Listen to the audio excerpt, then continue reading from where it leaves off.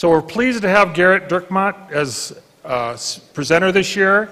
He's an assistant professor of church history and doctrine at Brigham Young University. He received his PhD in American history from the University of Colorado in 2010, where he studied 19th century American expansionism and foreign relations.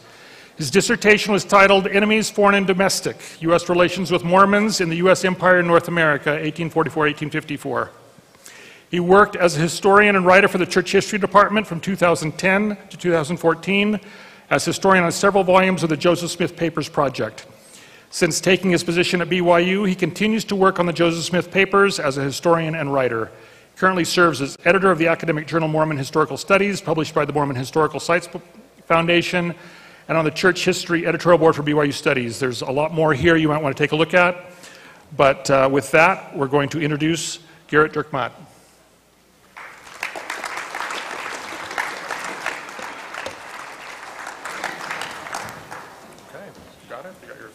All right, sounds good. All right, thank you, Scott. Sorry, it was a little bit hard to find. I was trying to find one of those ice cream bars and I couldn't find it, and so I thought, well, I was going to protest and not even come at this. Oh, you have one, obviously. As soon as they get a little authority as they suppose, of course he's going to end up with an ice cream bar. I haven't presented at the Fair Mormon Conference before, so thank you for having me. And then I apologize if I don't do a very good job. The topic that I discussed with Scott and that we're going to talk about comes from the newly released Council of 50 Minutes. As many of you know, the Joseph Smith Papers and the Church History Department just recently, several months ago, published the annotated Council of 50 Minutes from the Nauvoo era.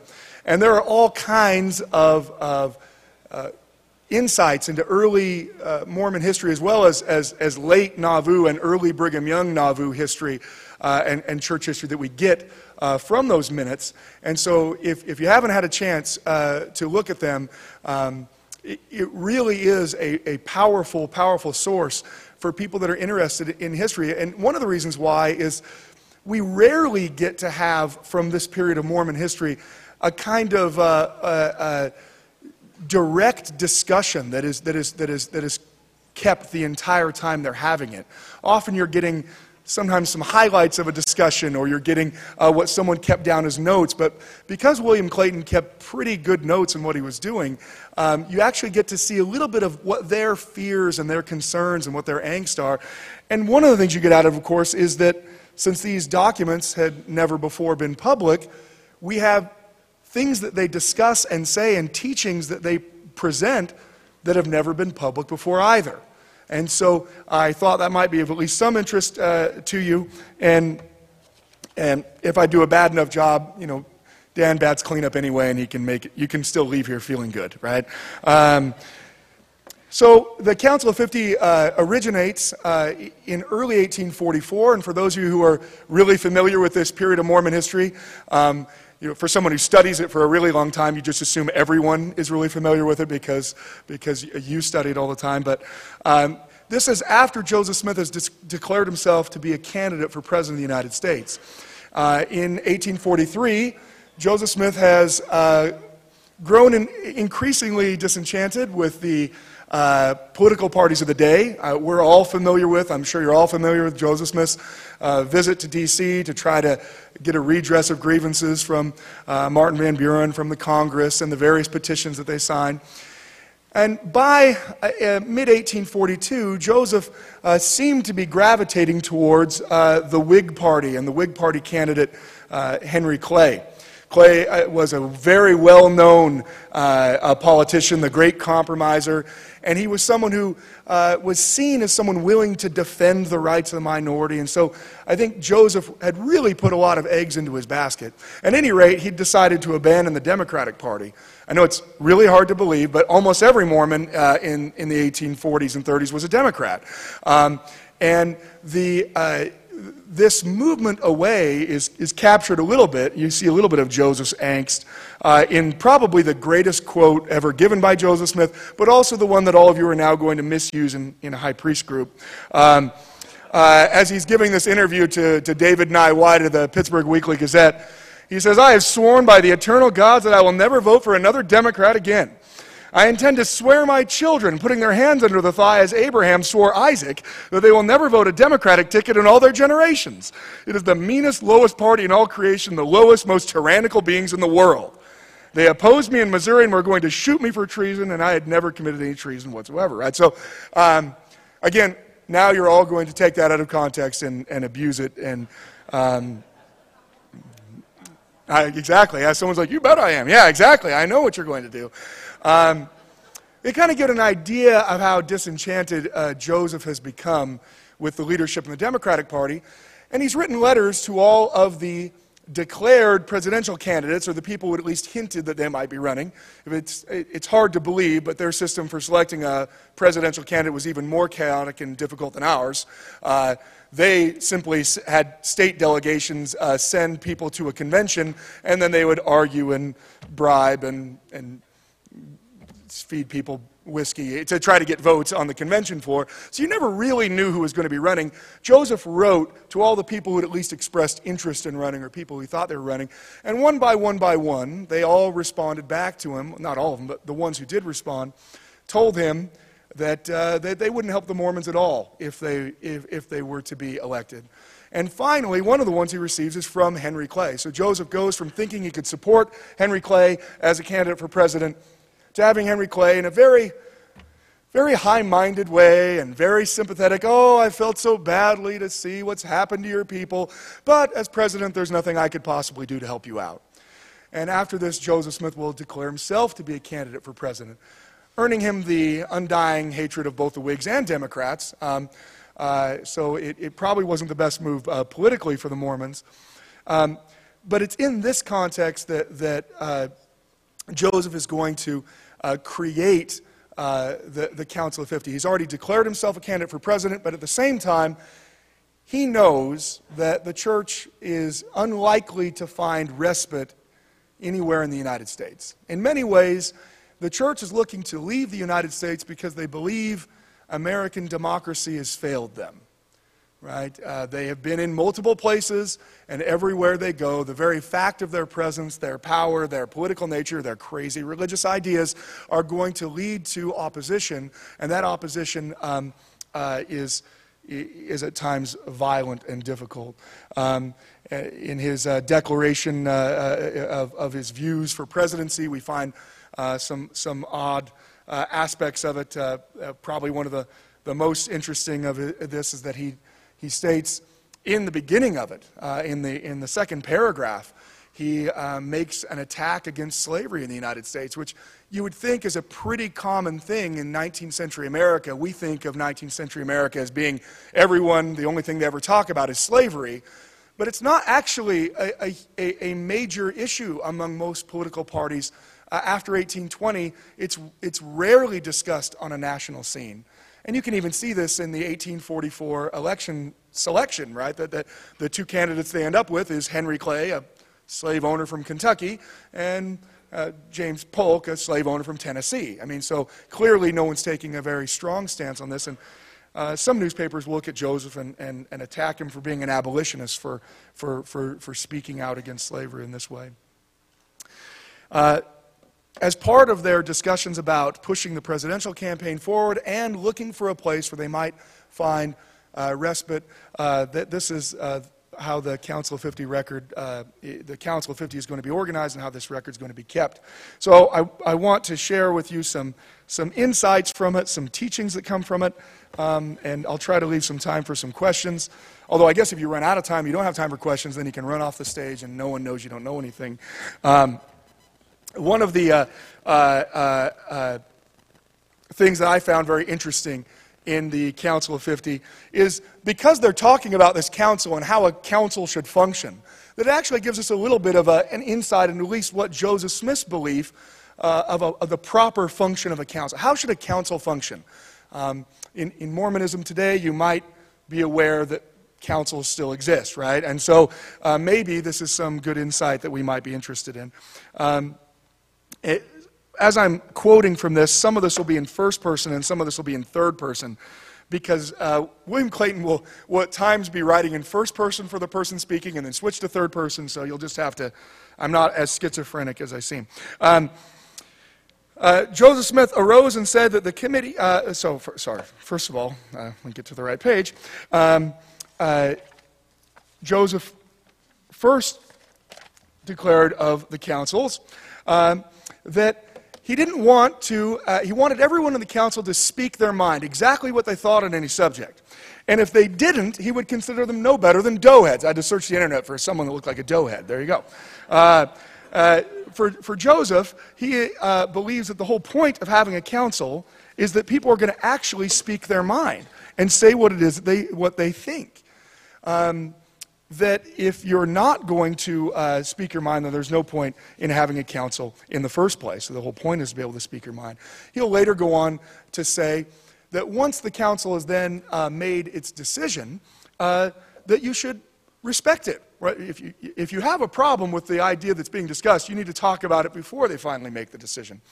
And one of the quotes that he's going to leave us with is, the reason why men always failed to establish important measures was because in their organization they could never agree to disagree long enough to select the pure gold from the dross by the process of investigation. I think Joseph understood that in this council, in this committee that he was meeting with, that there would be a tendency to want to find out whatever Joseph thought and then hurry and agree with it. Some of you may have at some point been involved in a meeting or a council where that's the case. And Joseph's saying that actually undermines the whole point of getting people together. The point of getting people together is so that all of the viewpoints can be shared, so that you can then determine what is the best course of action. One of the courses of action that they had to, and there's this quote about what you should do after you consent to something. One of the questions that they continually had is they were supposed to be creating a new constitution. Their plan was to leave the United States and to go somewhere else where they could actually establish the kingdom of God and they could practice their religion without any threat of interference. And to do this, they wanted to write a constitution. As you can imagine, this is a pretty heavy task for this committee. If you're assigned to the Constitution of the Kingdom of God on Earth committee, it's a little bit more than Redeem the Dead committee, right, if you remember those, right? So he is... the people assigned to it, they feel great trepidation. They feel almost as if no matter what we do, we're going to be kind of wrong, right? Because there's no way we're just going to come up with this.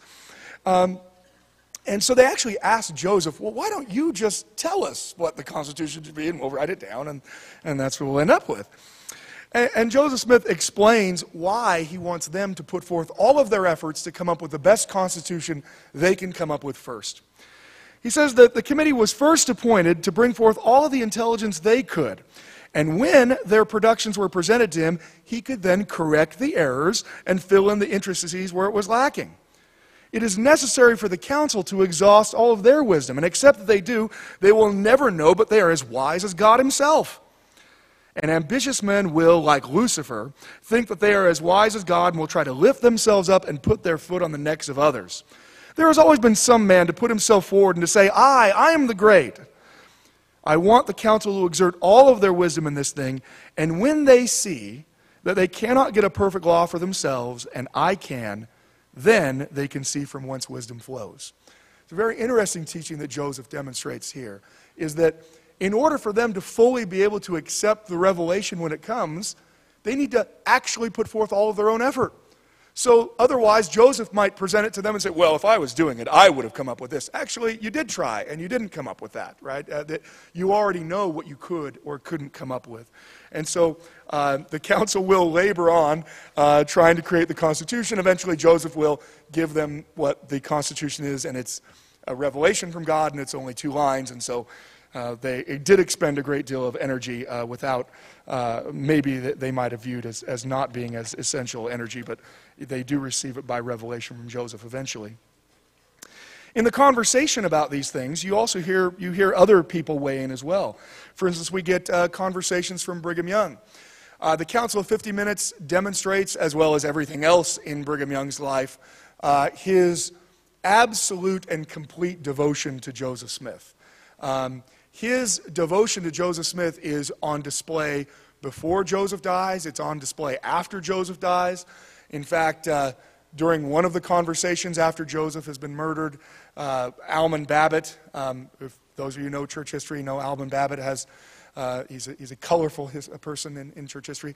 Almon Babbitt will make some comments that Brigham Young perceives as criticizing Joseph Smith, and Brigham Young interrupts the meeting and says, all right, I've made up my mind that I will never listen to someone speak against Joseph in my presence. And so you certainly get that. When they're talking about this concept of allowing revelation to dictate how their new kingdom might be formed, Brigham Young will weigh in on some things that I think are pretty interesting teachings, pretty profound. I'm going to share those. Brigham said that he felt as exalted as views. I know that's almost impossible to read, sorry. He felt as exalted as views as he could. He contemplated kings and governments as they are, and they sunk into oblivion when he compared them with this kingdom, which was only now an embryo, and it would soon send forth its influence throughout the nations. There would no doubt be a regular organization. He has heard much said on the subject of bringing forth a constitution, but he considered himself highly honored to have this privilege of being accounted a fool, that when we had done all that we were capable to do, he could have the Lord speak and tell us what is right. There's a great deal already written, and we can form to ourselves, independent of the word of the Lord, the best system of government on earth. But after all this, when we have done all, the Lord will make just right. He can form a constitution by which he is willing to be governed. He is willing to be ruled by the means which God would appoint. And this is Brigham. He don't believe that we can adopt laws for the government of people in futurity. We can, for the time being, point out laws for the present necessities. He supposed that there had not yet been a perfect revelation given, because we cannot understand it. Yet we receive a little here and a little there. He should not be stumbled if the prophet should translate the Bible 40,000 times over, and yet it should be different in some places every time. Because when God speaks, he always speaks according to the capacity of the people. That's a pretty profound statement that Brigham Young is going to make there. And he's actually going to reiterate this in several sermons he'll give in Utah, that the nature of revelation is such that God speaks to people as they have the ability to understand it, which is part of the reason why people shouldn't fret too much over a revelation that says one thing and then a revelation later that says something a little bit different or a little bit more, because God speaks to people according to their capacity. The starting point for the government of the kingdom is the book of Doctrine and Covenants. He does not know how much more there is in the bosom of the Almighty. When God sees that his people have enlarged upon that which has been given them, he will give us more. The starting point is here, but God has not come here. He has sent his agent, his minister, to act in his name. And if he has got an agent to dictate to us here, the organization is here. When a man is clothed with authority to do all the business for those who sent him, what he does is right. And this is the kind of agent that we have got. And God appointed him. He's speaking of Joseph. We did not appoint him. If the Lord Almighty calls upon one of his servants as a minister, the nation to whom he is sent has no control over him whatsoever. If the Latter-day Saints believe that our prophet has fallen, what are they going to do? How will they help themselves? It is the prerogative of the Almighty to differ from his subjects in what he pleases, or how and when he pleases, and what they will do. And what will they do? They must bow to it or kick themselves to death or to hell. Joseph Smith can disagree with the whole church as he has a mind to. And how? Because he is a perfect committee of himself. He would rather have the pure revelations of Jesus Christ as they now stand to carry to the nations than anything else. So you get this statement from Brigham Young as they're preparing. John Taylor is also going to weigh in. Try to find an image of John Taylor without the neck beard, right? So you can think of him as, at some point, being young. And Taylor is going to also reiterate this, that revelation has to come through the prophet for this. If they can get intelligence from God, they can write correct principles. If not, they cannot. He was always convinced that no power can guide us right but the wisdom of God.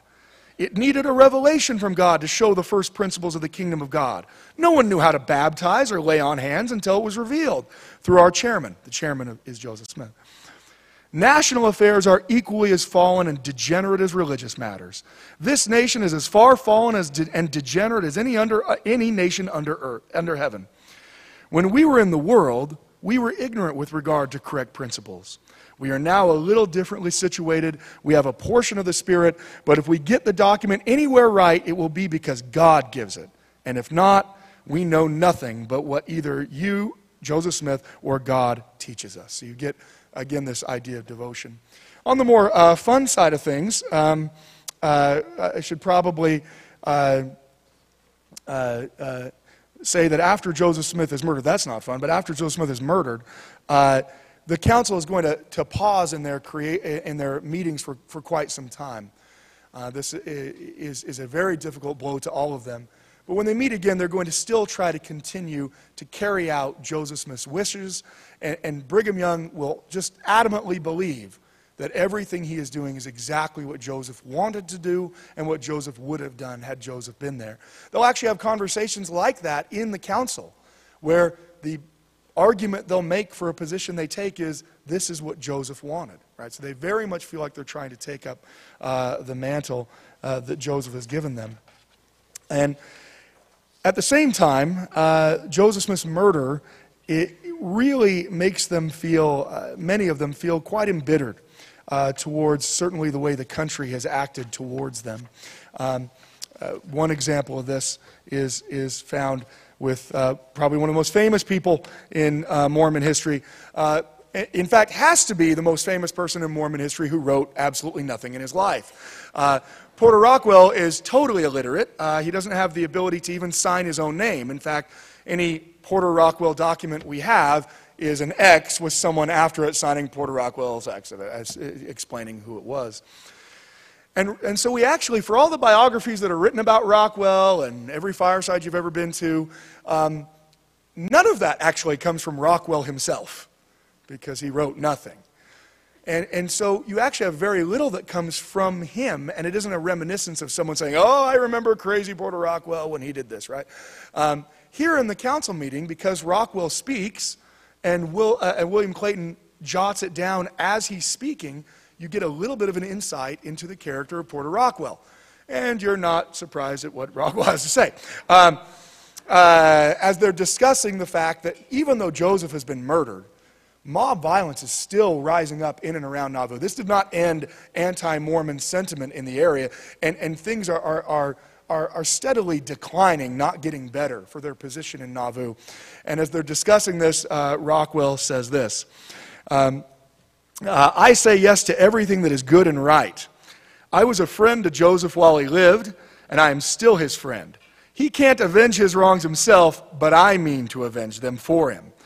And if I get into trouble, I want you to help me if you can, and this is how it's actually written in the minutes, without criminating yourselves, which is probably exactly how he said it. And then, probably in the best insight into his character that you could find, he said, I love my friends and I hate my enemies. I can't love them if I would. So maybe our view of Porter Rockwell isn't as much of a caricature as it might seem. It certainly seems to fit the mold. As I said, there's a great deal of anxiety and sadness and loss among these people that you feel pretty palpably as you go through the minutes. They feel a loss, and not just as Joseph as a friend and as a leader, but a loss of faith really in the institutions of the government, which had already been going down pretty quickly. But here, their prophet and his brother had been murdered. And you have John Taylor again. I don't know if I have his image here again. Yeah, John Taylor is going to again comment on this. And you can feel his bitterness at the loss of Joseph Smith as he talks about it. In regard to the situation of the world as it now exists, I don't care a damn, because they are as corrupt as the devil. We have no benefit from the laws of the land, and the only reason why they don't cut our throats is because they dare not. As Brother Kimball says, I don't care how often the bucket is turned up. Some cry out, it will bring persecution. So he's responding to the fact that some people feel like if they take a more hardened stance against the persecution they're facing, that it will cause people to persecute them. And John Taylor thinks that's a pretty specious argument given what's already happened. He says, I don't care. He says, they cannot lie about us or persecute us any worse than they have done. I go in for whipping the scoundrels when they come in our midst. And if any of them come near me, I will use my cane on them. And I want my brethren to do the same. To do likewise. He goes on to speak specifically about some local constables that he believes are violating their oath of office. But he says that we know we have no more justice here, no more than we could get at the gates of hell. And the only thing that we have got to do is to take care of ourselves. As to the other thing which has been proposed about seeking out a location in the West, I don't care how soon it goes into operation. People talk about law and justice. I go in for giving them the same kind of justice they give us. I go in for a company being sent out to find a place where we can establish a kingdom and erect the standard and dwell in peace and have our own laws. So you kind of get from the statement here of John Taylor, you get a little bit of this. You'll certainly see this in Taylor's publication in the Times and Seasons as well, that there is a real sense of loss and bitterness that they feel like they're being driven out of the nation. In fact, if I go back here to the places that they're considering as a location to move, you can see that all of the places they are considering, they're deliberately considering them because they're not in the United States. The plan is to get out of the United States. We've tried the United States. We tried the United States in New York. That didn't work. We tried it in Ohio. Didn't work. Tried it in Missouri. Didn't work. And here we are in Illinois, and it's not working. And so the idea is if we can get outside of the United States, then maybe we can finally live our religion in peace. For a long time, they're actually really considering going to Texas. They send representatives there. They discuss it. They talk about it for quite some time. But in the end, the reason why they drop Texas as a possibility isn't because they've ever been there in the summer. It's because they, I apologize if you're from Texas, but not really, because you've been there too. The main reason why they decide to drop Texas as a possible place is they're actually in the midst of a meeting discussing a possible removal to Texas when a messenger comes into the meeting and says, Texas has just been annexed by the United States. And they immediately drop it as an option. Because the whole point is to get out of the United States. If we go to Texas, we're still under the same jurisdiction of the same laws, of the same judges, of the same president who will do nothing to help us in the persecution that we face. And so the upper California, the portion of Mexico that is certainly occupied by Native Americans, but essentially unoccupied by whites, is what then becomes the focus of their plans. There's obviously lots of things I could share, but I want to have a few minutes for questions despite my attempt to go over. And so last thing I want to share is probably the most beautiful aspect of the most beautiful teaching that I found going through the minutes, and that is Joseph Smith, while he's still alive, is going to give a pretty lengthy discourse on the ideas of tolerance and religious freedom and an opposition to religious bigotry. As they're talking about forming this new council, Joseph deliberately wants non-Mormons to be a part of it. He wants it to be inclusive because he wants this to be a kingdom that's inclusive of many people. He believes he's setting up the political kingdom of God on earth for Jesus to take when Jesus returns again. And so because of that, Joseph will speak pretty freely. In fact, William Clayton records that while Joseph is talking about this, he's kind of beating a ruler on his hand and on the table as he's talking and eventually snaps it over his knee. So you can kind of see Joseph perhaps a bit exercised as he's saying this. But this is, when we get past our doughhead, we can always go back to that. But this is what Joseph is saying at the time. For the benefit of mankind and for succeeding generations, Joseph wished it to be recorded that there are men admitted to this honorable council who are not members of the Church of Jesus Christ of Latter-day Saints, neither do they profess any creed or religious sentiment whatsoever. To show them the organization of the kingdom, men are not consulted as to their religious opinions or notions in any shape, form whatsoever. That we act upon the broad and liberal principle that all men have equal rights and ought to be respected, and that every man has a privilege in this organization of choosing for himself voluntarily his God, and what he pleases for his religion, inasmuch as there is no danger that every man will embrace the greatest light. This is a teaching that Joseph gives in Nauvoo on another occasion as well. When he's asked why does he allow preachers from other religion to come preach to the people, he simply says that he doesn't believe these preachers are going to deliver any more light than he has for them, right? People will come back to where the greatest light is. God cannot save or damn a man only on the principle that every man acts, chooses, and worships for himself. Hence the importance of thrusting from us every spirit of bigotry and intolerance towards a man's religious sentiments, that spirit which has drenched the earth in blood. When a man feels the least temptation to such intolerance, he ought to spurn it from him. It becomes our duty on account of this intolerance and corruption, because it is the inalienable right of a man being to think as he pleases, to worship as he pleases, being the first law of everything that is sacred. It is our duty then to guard every ground all the days of our lives. I will appeal to every man in this council, beginning at the youngest, that when he arrives at the years of a hoary age, he will have to say that the principles of intolerance and bigotry never had a place in this kingdom, nor in my breast, and that he is then, even then, ready to die rather than to yield to such things. Nothing can reclaim the human mind from its ignorance, bigotry, superstition, etc., but the grand and sublime principles of equal rights and universal freedom to all men. We must not despise a man on account of his infirmity. We ought to love a man more for his infirmity. To me, that's one of the most beautiful sentiments of the 19th century. Nothing is more congenial to my feelings and principles than the principles of universal freedom, and it has been from the beginning. If I can know that a man is susceptible to good feelings and integrity, and that he will stand by his friends, he is my friend.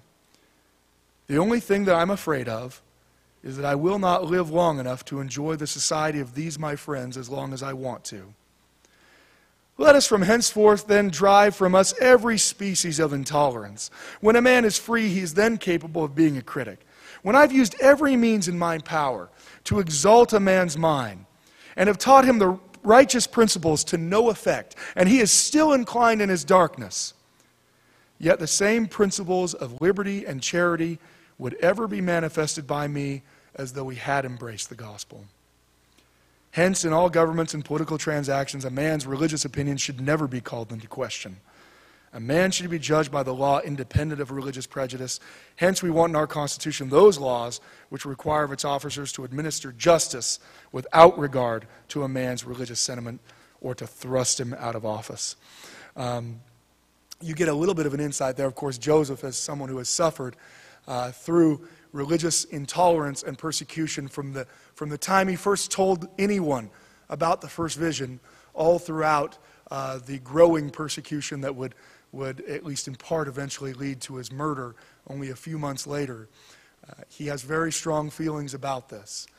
And a beautiful sentiment that he expresses, that even if you're not able to convince everybody of the truthfulness of the things you have to share, even if they still don't accept it, even after you've laid out all of the best arguments you can possibly lay out, we should still love those people.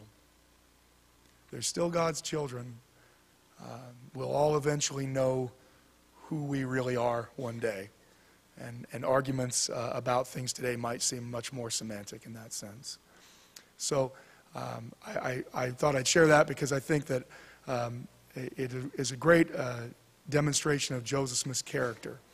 I'm often asked about Joseph Smith, having worked on the Joseph Smith papers, and one of the things of his character that always comes through to me is his great love of other people. He was a lover of other people. He loved being around other people. He loved to be with other people. He loved to see other people happy.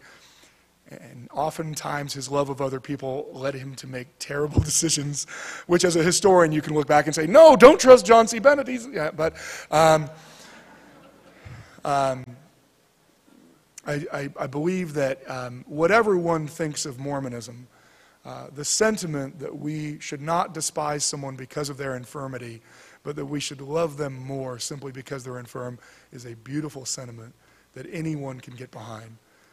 anyone, whether they're a member of the church or not, whether they feel their way inside of the church or they feel themselves falling out.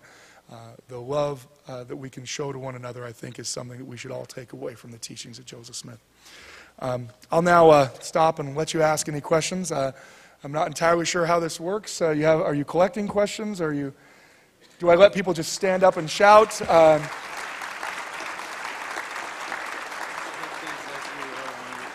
Okay. Take your time. Okay, sounds good. These are, I'm guessing, in no particular order. I don't know if he stacked the deck. Hopefully there's a really easy question like, how old was Joseph Smith? And then I go, oh, actually, I'll spend 35 minutes on that. So let's see here. What is this? I can't read that one. Sorry, that one. I can read 19th century handwriting pretty well. Oh, okay. Okay, that's probably what that says. Okay. The question is, do you think then that we should stop saying the Lord chose the United States to restore the gospel since there was religious freedom, since clearly our religion was so sorely persecuted? That's a great question. I have no ability to deliver what we should or shouldn't say. I mean, as a historian, and I'm not a very good one at that, I can merely state what the records say. In my opinion, the fact that the United States was the place that the church was restored, I think, is still something we can talk about. Clearly, the United States has a greater freedom of religion than other places at the time. You can ask the many people who are executed or thrown in prison in Europe for expressing different religious views that how much religious freedom they had. I think we should probably modify a little bit the way that we talk about it. I think it's, for Mormons today, we kind of have American Mormons, we kind of have a competing ideas, right? Most American Mormons feel very strongly their American patriotism as well as their Mormonism. And they often want to see those two things expressed at the same time, and they often are. And so it becomes a little bit difficult when we read about anything in the 19th century, because however much the United States might have been the land of freedom where the church was founded, by the time of Joseph Smith's murder, they had come to the conclusion that the problem in the United States was that minority rights were not protected. And that what good does it say that you have the right to life, liberty, and the pursuit of happiness if in fact anyone can take away your right to your freedom of religion, your liberty if you're in Liberty Jail, or your life, in fact, which is what happens. I would say we'd probably want to I think it's clearly the church is restored in the United States, and that's where it was restored, and so that's certainly a fact of the matter. But you should probably also not be surprised to find Wilford Woodruff in the 1860s grumbling about how sinful the United States is, because at that point they feel pretty strongly against the actions that have been taken. Oh my goodness. We're going to have to speed read these. Okay. Okay. Let's see, I should probably do these in the order of the ones I got first, right? After Joseph Smith's death, is there discussion in the Council of 50 about who will succeed and how the next leader will be chosen? There is a great discussion in it. Of course, the Council of 50 is functioning as an independent body separate from the Quorum of the 12. It's just often it doesn't appear very separate because all the members of the Quorum of the 12 are members of the Council of 50. So they will often transact a business that kind of falls along similar lines. They will have a discussion in their earliest meetings after they get back together in which they will unanimously select Brigham Young to be the new chairperson of the council. He will take up exactly where Joseph is, and actually all of the people in the council will go around making a statement to the effect of, yes, Brigham Young is the person who should lead us now. They do have some bit of discussion about the other succession crisis that's going on at the time, and so they will talk about Rigdonism and things like that in the council, but they're talking about them more as outside events. There's no discussion in the council of, well, what do you think? Is Sidney Rigdon the guy? They don't have that discussion in the council. Let's see here. So this is a good question. Though we chuckle at some of the understandably strong LDS pronouncements after the martyrdom, these sentiments what led to the Mountain Meadows Massacre. That would certainly be a gross oversimplification of the Mountain Meadows Massacre, and to whoever wrote the question, of course, you only had a small space to write it in. There are a myriad of both aggravating and mitigating events surrounding the Mountain Meadows Massacre. To say that had John Taylor not been mad at the United States that Joseph Smith was murdered, the Mountain Meadows Massacre wouldn't have occurred would probably not be a very accurate statement. That people who leave the United States have a shared collective memory of both mobs and organized military units conducting widespread depredations, murders, rapes, house burnings, farm burnings. If they hadn't had that, then that would probably be a much more deciding factor. Certainly it is the case anecdotally, and you know, there's, you can get Rick Turley up here and have him speak about the Mountain Meadows Massacre far better than me.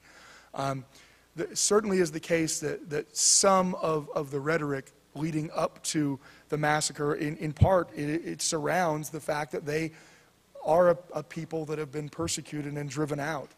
And so when people say things to the effect of there's an army on the way to destroy you, you take it seriously if you've gone through Haun's Mill. You don't say, well, maybe. You actually consider it a serious threat. There's no excuse for the horrific murders at Mountain Meadows. I mean, there are babies that are murdered. There's no way to make that okay.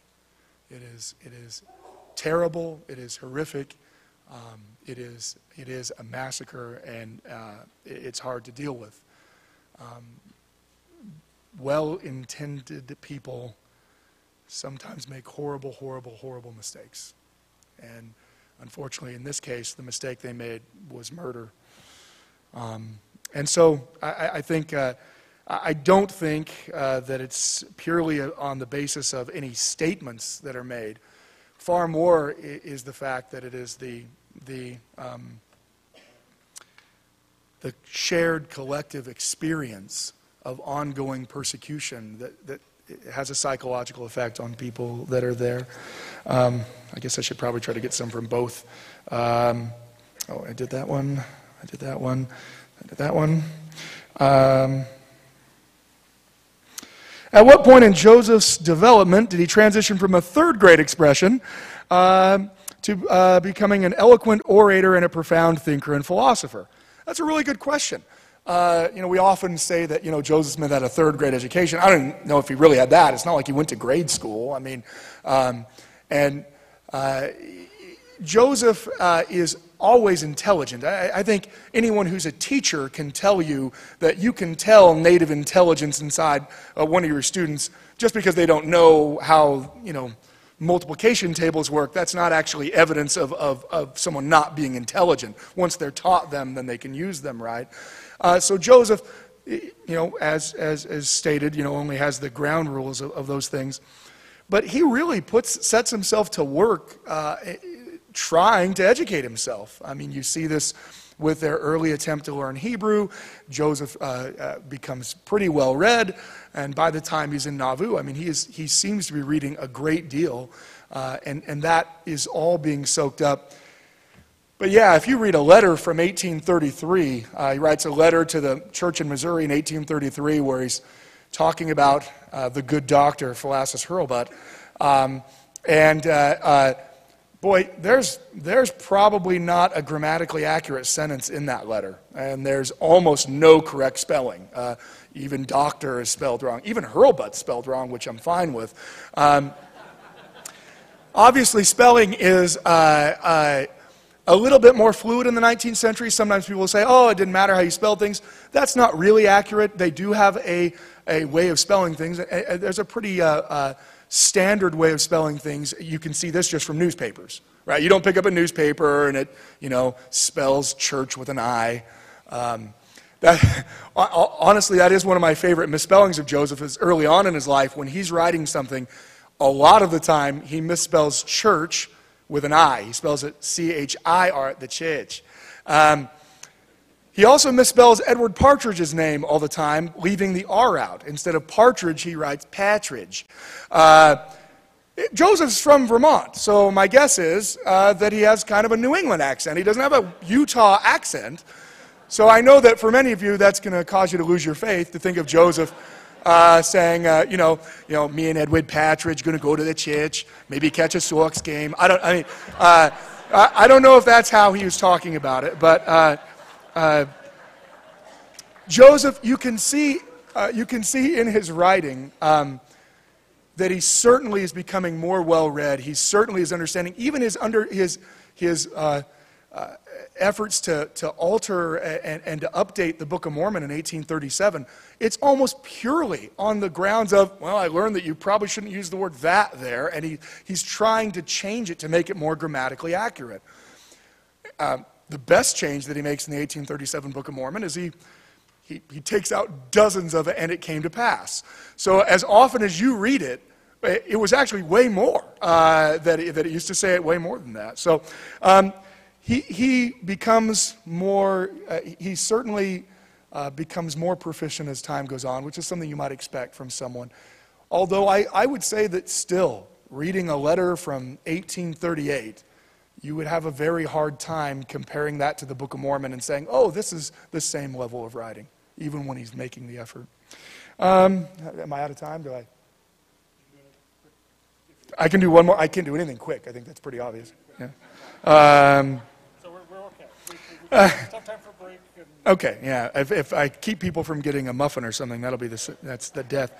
Okay, the last one I have, I apologize if I didn't get to yours. Clearly, I deliberately didn't do it because we believe in conspiracy theories. But what lessons from the Council of 50 can we apply to our ward and state councils?